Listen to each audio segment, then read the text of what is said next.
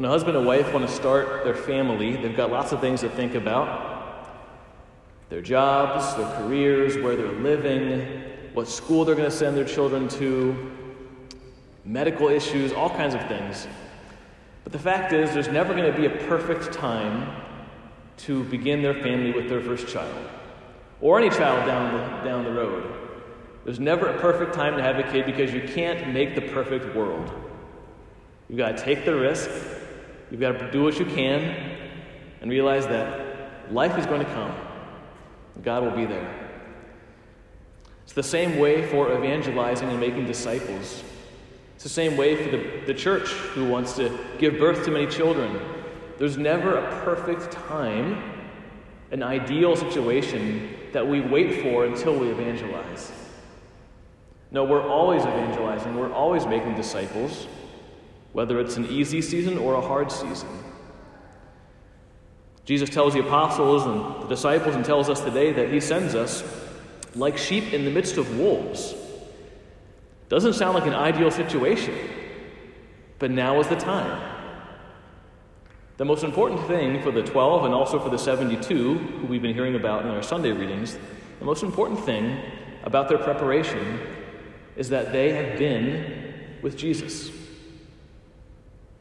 They've spent time with Jesus. They've listened to Jesus. They've watched Jesus. They've lived with Jesus. That is the only precondition for being a missionary disciple of the Lord.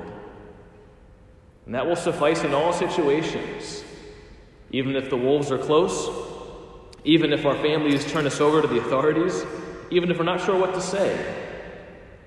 Jesus doesn't say, wait until we get the ideal situation and then you can evangelize. He says, I send you. You've been with me. You know me. I've baptized you. Now I send you.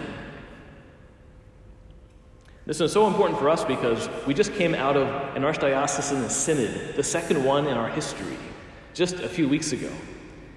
And even though we're waiting for the Archbishop's letter in November, certainly we know that a huge part of that thrust into the future for our church will be about evangelization. You know, I'm grateful that over the years here at St. Rose we've had, 1, 2, 3, 4 people come into the church through RCIA, through the Rite of Christian Initiation of Adults. And around the world, there are tens of thousands of people who are being baptized and entering the Catholic Church, and we give thanks for that. But friends, we want to be at the place where it's not just 1 or 2 or 3 people each year who are finding the church, but droves, people banging on our doors, saying, tell me more about Jesus, tell me more about God. We want to be an evangelizing community that really believes that the harvest is abundant.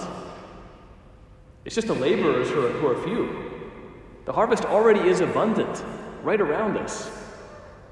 But God calls us to be those laborers who aren't waiting for the ideal time, but right now in our own lives, using our own gifts, we proclaim the Lord Jesus, make disciples for him. One of the things I learned from Bishop Williams just recently in talking about the Synod is that one thing that will happen at the parish level in the near future is that every parish is going to constitute a new kind of council. We have pastoral council, we have finance council, both important things. Basically, we're going to be asked to form a mission council. A council whose sole job is to keep evangelization in front of our parish and in front of the pastor's eyes so we don't lose focus. We aren't spinning our wheels, just kind of waiting like, well, I don't know if we're ready yet. Maybe we should do more of this or more of that. Again, the only thing is to be able to spend time with Jesus, be near to him, to fall in love with him. And he will do the rest. The time is now. The time is when the Lord sends us, not our idea or conception of when the time is right to evangelize. So I ask all of us this morning, brothers and sisters, what does that look like in our lives? When do we sometimes say, Lord, not yet, not today? When in fact there are small ways that we can already be missionary disciples in our lives today. Ways that today we can proclaim the gospel. Ways today that we can be sent even in the midst of wolves, and to love the Lord and to witness to him and to live for him. If we have any doubts, then may this Eucharist really revivify our faith, because Jesus is still with us. He is on our altar today. He will come into our bodies. He will come into our souls and our hearts.